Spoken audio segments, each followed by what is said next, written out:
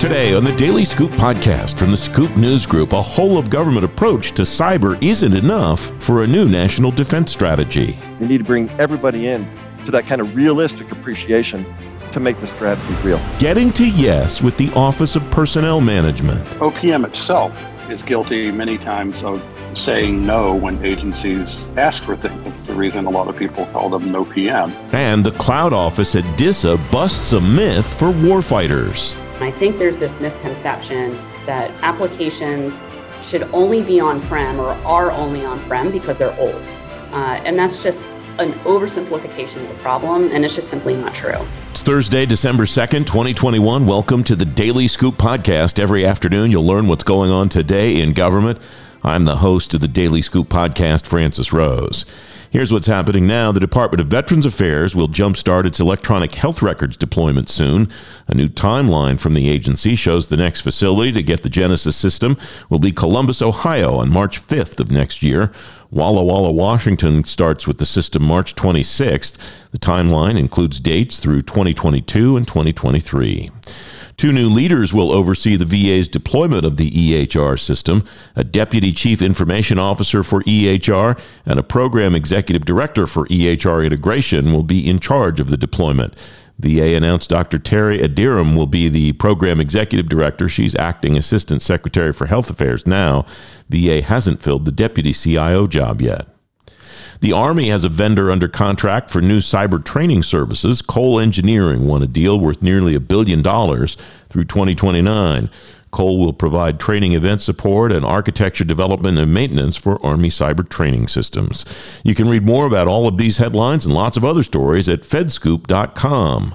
A reorg at the Defense Information Systems Agency is turning out to be a shot in the arm for the agency's cloud office. The office's leader, Sharon Woods, will explain in just a few minutes on today's Daily Scoop podcast. The new national defense strategy the Defense Department's working on could include a larger cyber component than it ever has before. The Deputy Assistant Secretary of Defense for Cyber Policy, Mika Oyang, says the NDS will include cyber as a tool. Dan O'Donohue is Senior Vice President for Defense Programs at OWL Cyber Defense.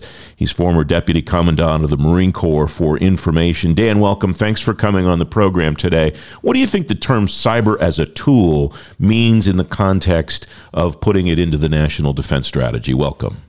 Yeah, Francis, thank you, and to your listeners. It's fundamental. I wouldn't isolate cyber. The cyber, for the last decade for sure, has been central in its individual importance, and we've seen that. President's executive order, the appointment of Chris Inglis as the first national cyber director, the Solarium Commission report, which is a seminal report talking about the threat that we face. So cyber is important in its own right. It's only one of the domains that we fight with. They're the traditional domains of air, land, and sea. Then you add in space, cyber, and there's the electromagnetic spectrum as well that is in each of those.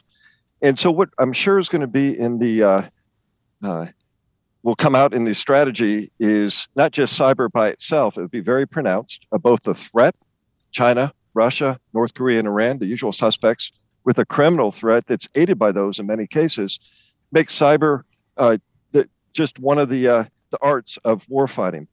But it's not alone, and not only is it not alone, our advantage is our ability to combine all those different domains, if you will, air, land, sea, cyberspace, and in fact use cyber and space particular and the spectrum to kind of unlock the threats, defense against our air, land, and sea power and ability to project. So you see both the threat going into the cyber domain, to go after our command and control and nation's critical infrastructure. We, in return, will use cyber, but what is different and where our competitive advantage is that we can pull it together with all the other ones. We have very practiced in joint operations, and that's where the power of cyber will be, not just in its own right, but how it's integrated and get the multiplier effect with all the tools of the trade. I appreciate your analysis because it's a very gentle and diplomatic reminder that I think about this wrong, I think about cyber in a vacuum, and I think your analysis is exactly accurate, that it's just one of the 5 tools, the 5 major categories of tools that the department has. What has happened, in your view, inside the building to change that worldview for the folks who are doing this every day, where my worldview hasn't changed? Yeah. There's a view of threats being global. We used to be on a regional focus. We look at Indo-Pacific. We look at Europe. It's how we fought the wars in the past. We'd isolate a theater. But places, even Korea, but certainly China, have a global implication. It's not just the opportunistic aggressor, right? If you're caught up in a fight with one great power, you could be backdoored by another.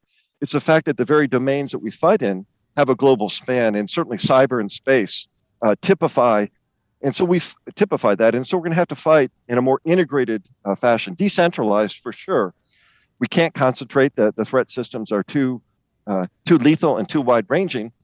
And we can't be assured that we're going to have the information that will come from a central location. So there's a dispersed aspect of what we're doing, but there's also this idea that it's globally reached. The span is beyond the way we've organized fights in the past.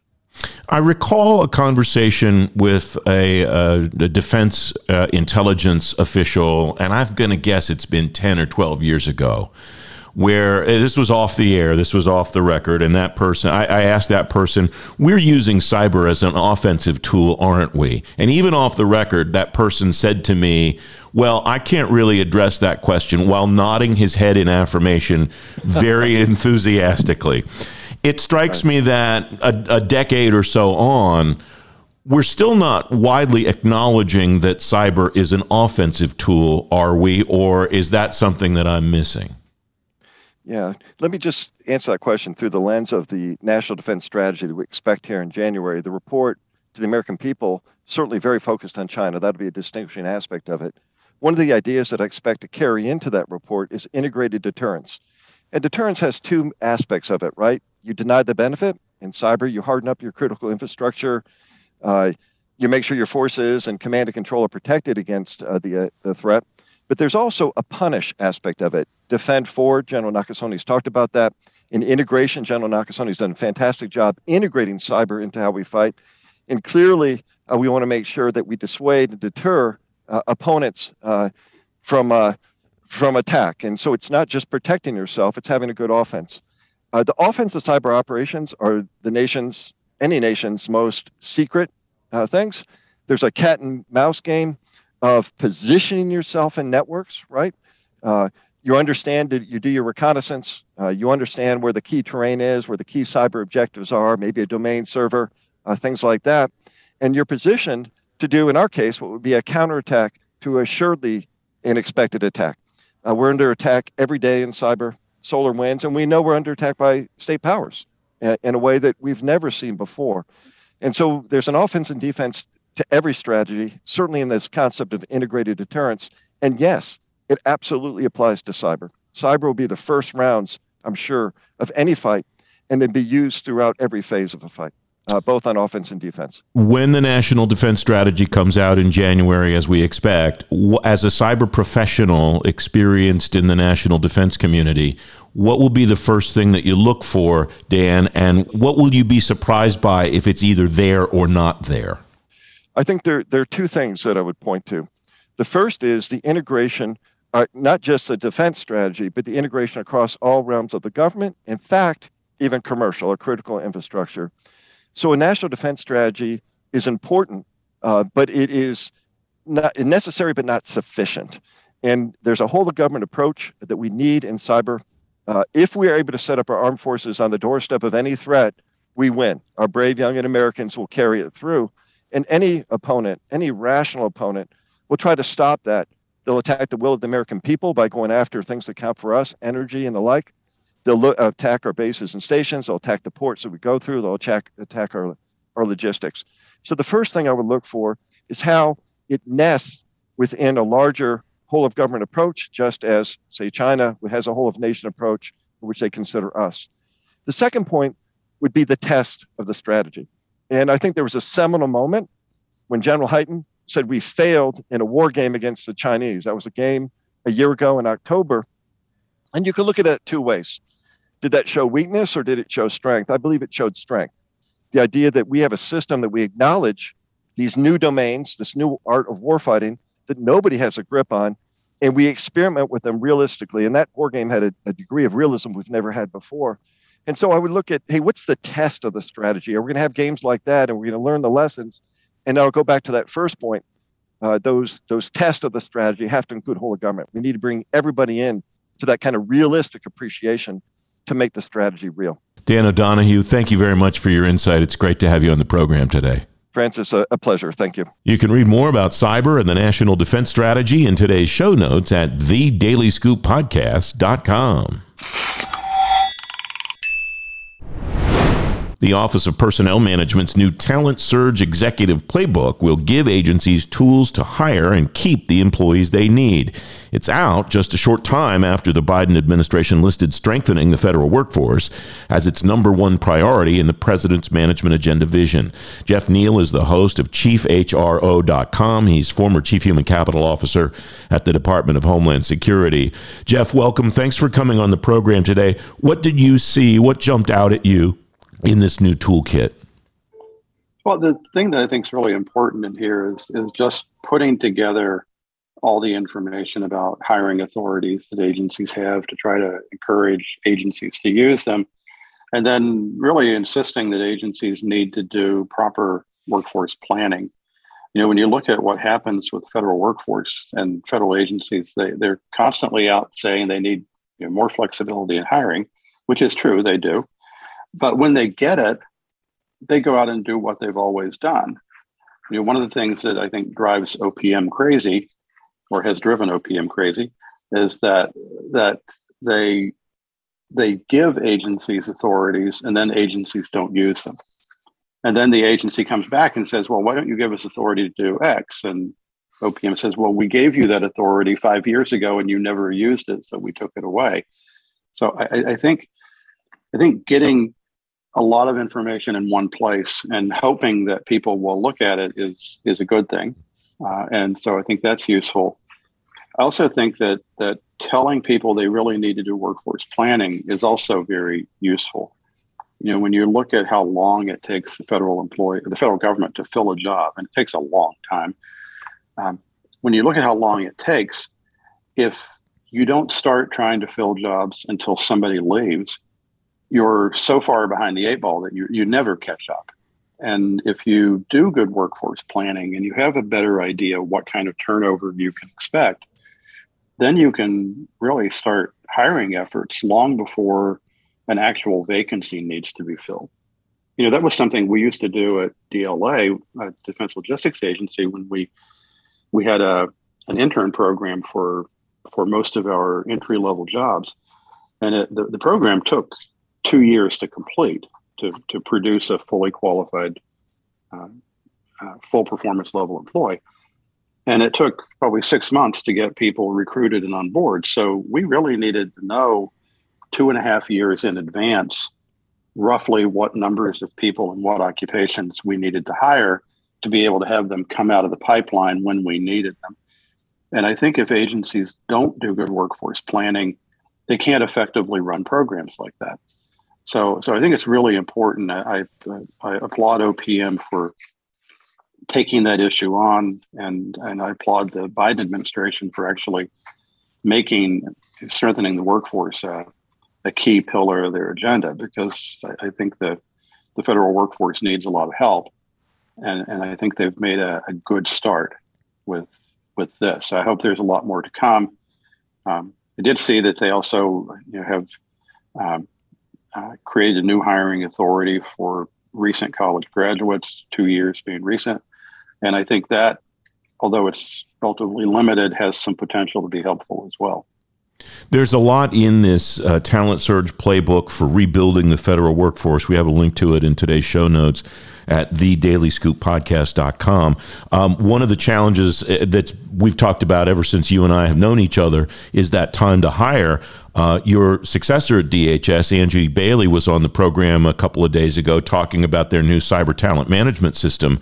Is that potentially a model for not just cyber talent, not just DHS, but all kinds of talent all over government? Because I'm paraphrasing, and I apologize to Angie if I'm putting words in her mouth, but it sounded like she described this to me in the formulation stage as essentially kind of tossing aside or forgetting about the GS structure in order to go out and get these people and be able to pay them what you have to pay them to compete today?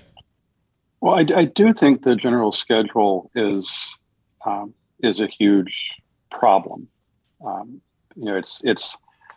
It's too rigid. It's a pay system that was designed in 1949, and generally we don't go for 1949 stuff and say, well, this is how we should do business, because after all, it was good enough for 1949. If it's good enough for Harry Truman, it's good enough for me. So I think that the general schedule is a problem. There is some flexibility. There's a fair amount of flexibility to do things differently under the general schedule. And you can do recruiting bonuses, you can do retention allowances, you can pay repay student loans for employees. So there are a lot of things that agencies can do that frankly, a lot of them don't do. So if you've ever gone to a hardware store and you see these toolboxes that have, like 400 pieces in the toolbox, and people go out and they buy their 400 piece toolbox, and then they use a screwdriver, a hammer, and a crescent wrench. And then they complain they can't get things done. I think the federal government is that way when it comes to hiring. The government does, even with its antiquated processes, with a lot of antiquated systems, with a lot of issues that they have, and the general schedule being the most antiquated thing they have. There's still a lot of flexibility and a lot of tools that they have that they don't use. And so, my advice to agencies is to always look at every tool you can possibly use, and don't just, and HR people are the ones who are guilty of doing this a lot of times, don't just do the things you've done for the last 20 years and expect that they're going to turn out differently this time. They're not. If you've advertised a job 3 times the same way and haven't gotten good applicants, there's almost zero chance that when you advertise it the same way a 4th time, you're going to get good applicants.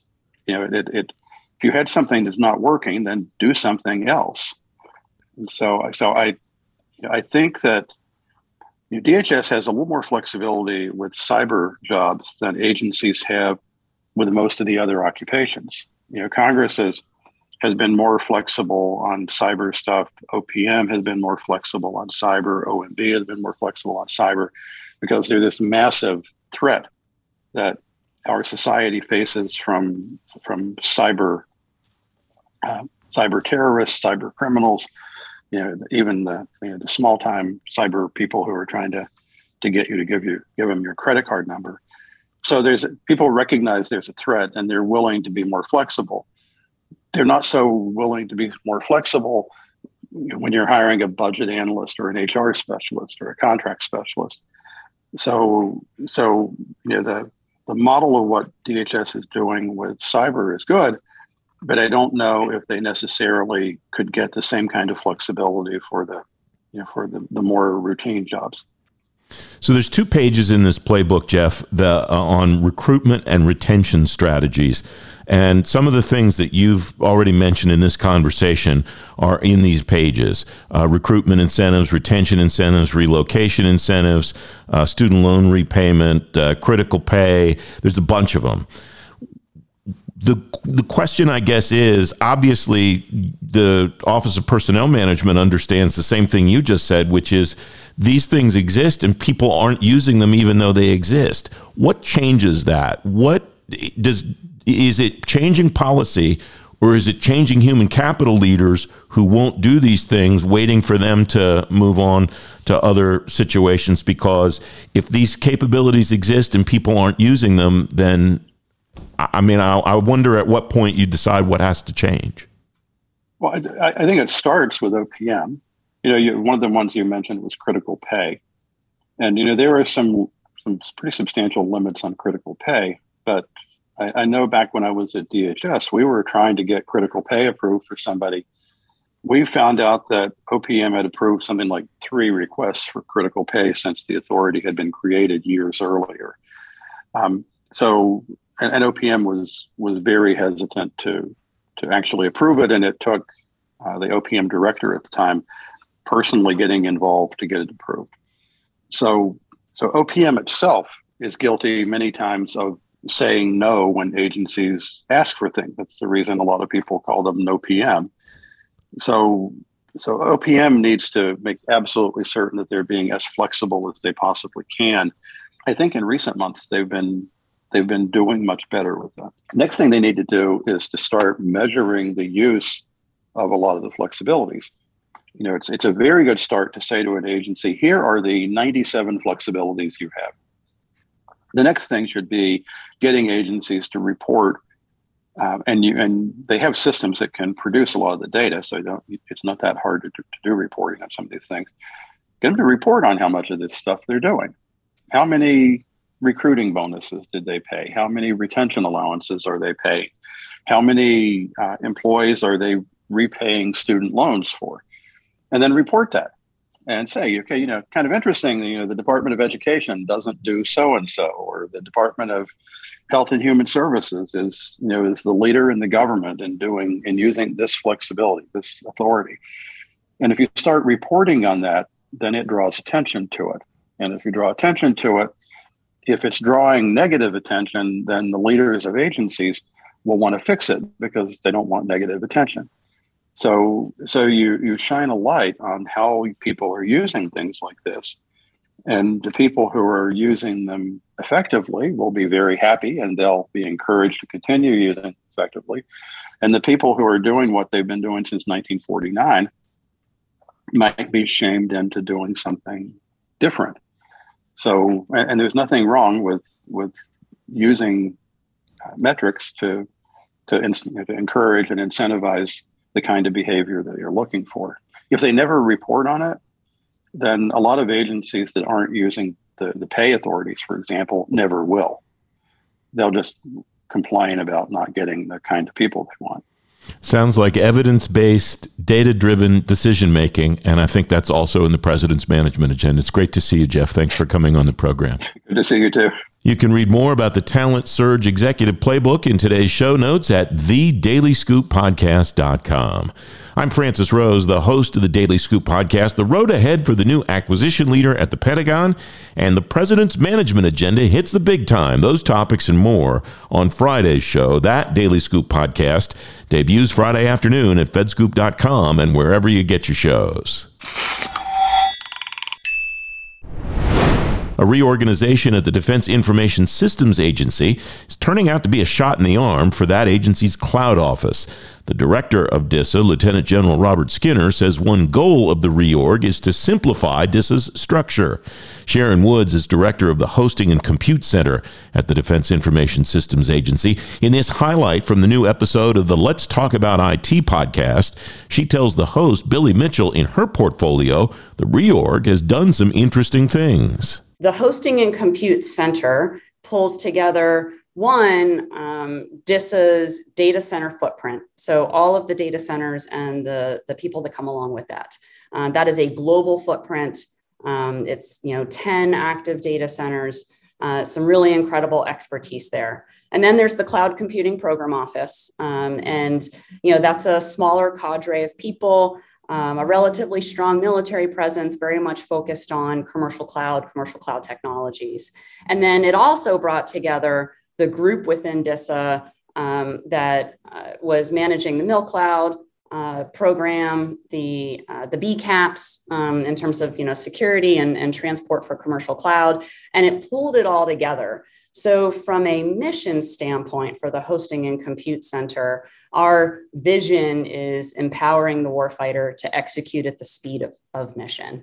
And thinking about hosting and compute in terms of unified hosting and compute. So rather than the conversation being very binary and zero-sum game where it's, well, do I do data centers or do I do cloud? Right? The technology is not that simple, and the department's mission has a lot of complexity. And so when you look at it, there's this whole space in between of hybrid cloud of both environments, and modernizing the data centers to have different kinds of capabilities that are compatible with a hybrid type framework is super critical, as well as following best practices within cloud environments and DevSecOps and these things. So that you're doing things in a standard-based way. So the idea is it's unified hosting and compute across a spectrum that also addresses cloud outside the United States, that addresses all classification levels, that addresses where our warfighters operate, which oftentimes there's terrible communications. And so bringing it all together rather than two groups of people sort of looking at each other across the river, it's one group of people now. And that's how we're approaching the problem set. And the reorganization, I think, really positioned us to reimagine what that can be. And I think it's going to be really powerful going forward. So that's very interesting. And I appreciate the way you sort of have explained that, because it seems like the restructuring in a way, at least of your office, matches the sort of evolving thought around cloud in the department writ large, that it's not just cloud versus data center, it's a hybrid model.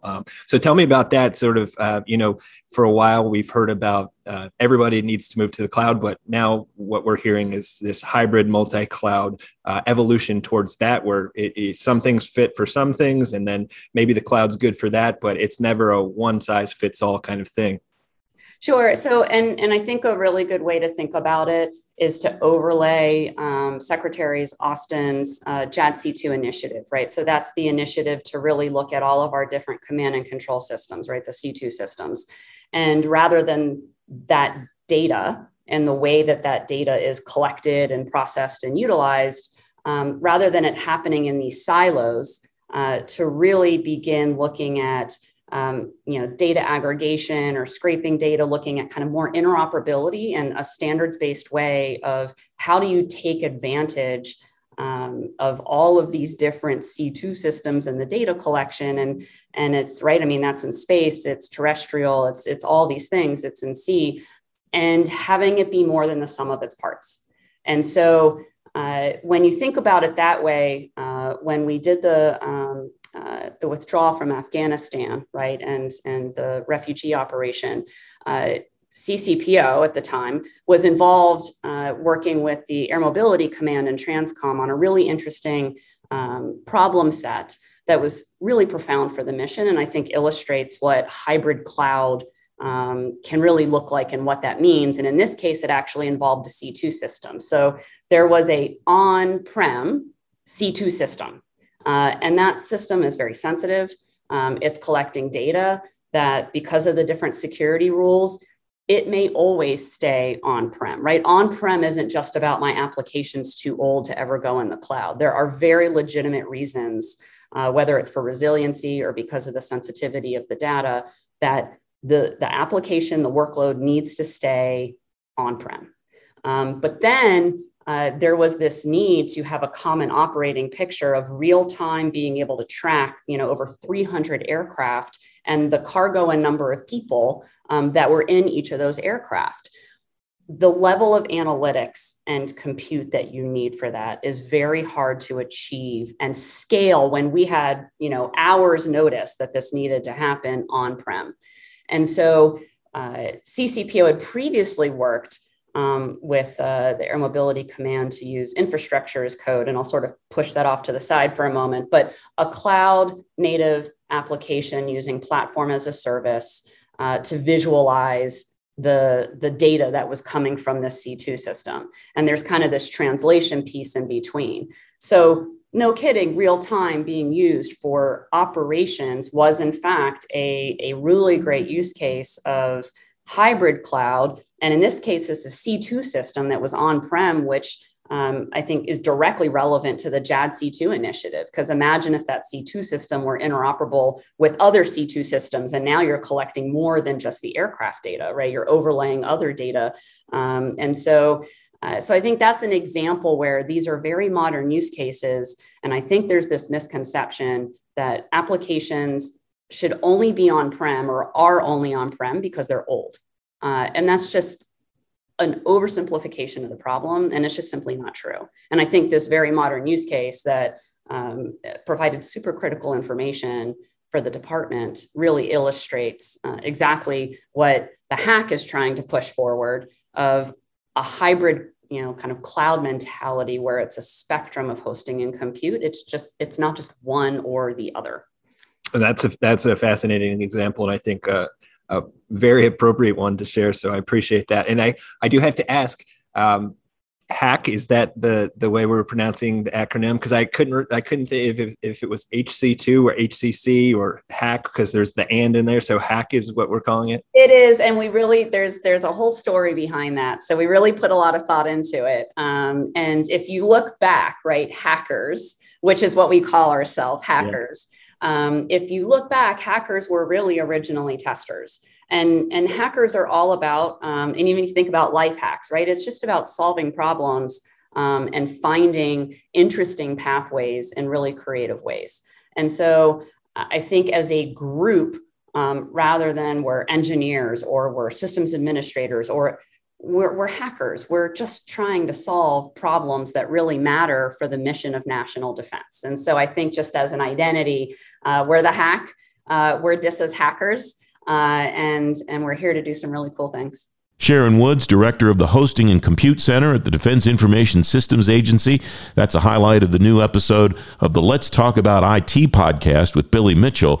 You can listen to the whole episode and subscribe to Billy's podcast in today's show notes at thedailyscooppodcast.com. The Daily Scoop podcast is available on all the podcast platforms. If you've already rated the show on your platform of choice, thanks for doing that. High ratings and good reviews of the show help more people find it. The Daily Scoop podcast is a production of the Scoop News Group in Washington, D.C. James Mahoney helps me put the show together, and the entire Scoop News Group team contributes, delivering on the president's management agenda and success for the new acquisition leader at the Pentagon. Those and more on Friday's show. Until then, I'm the host of the Daily Scoop podcast, Francis Rose. Thanks for listening.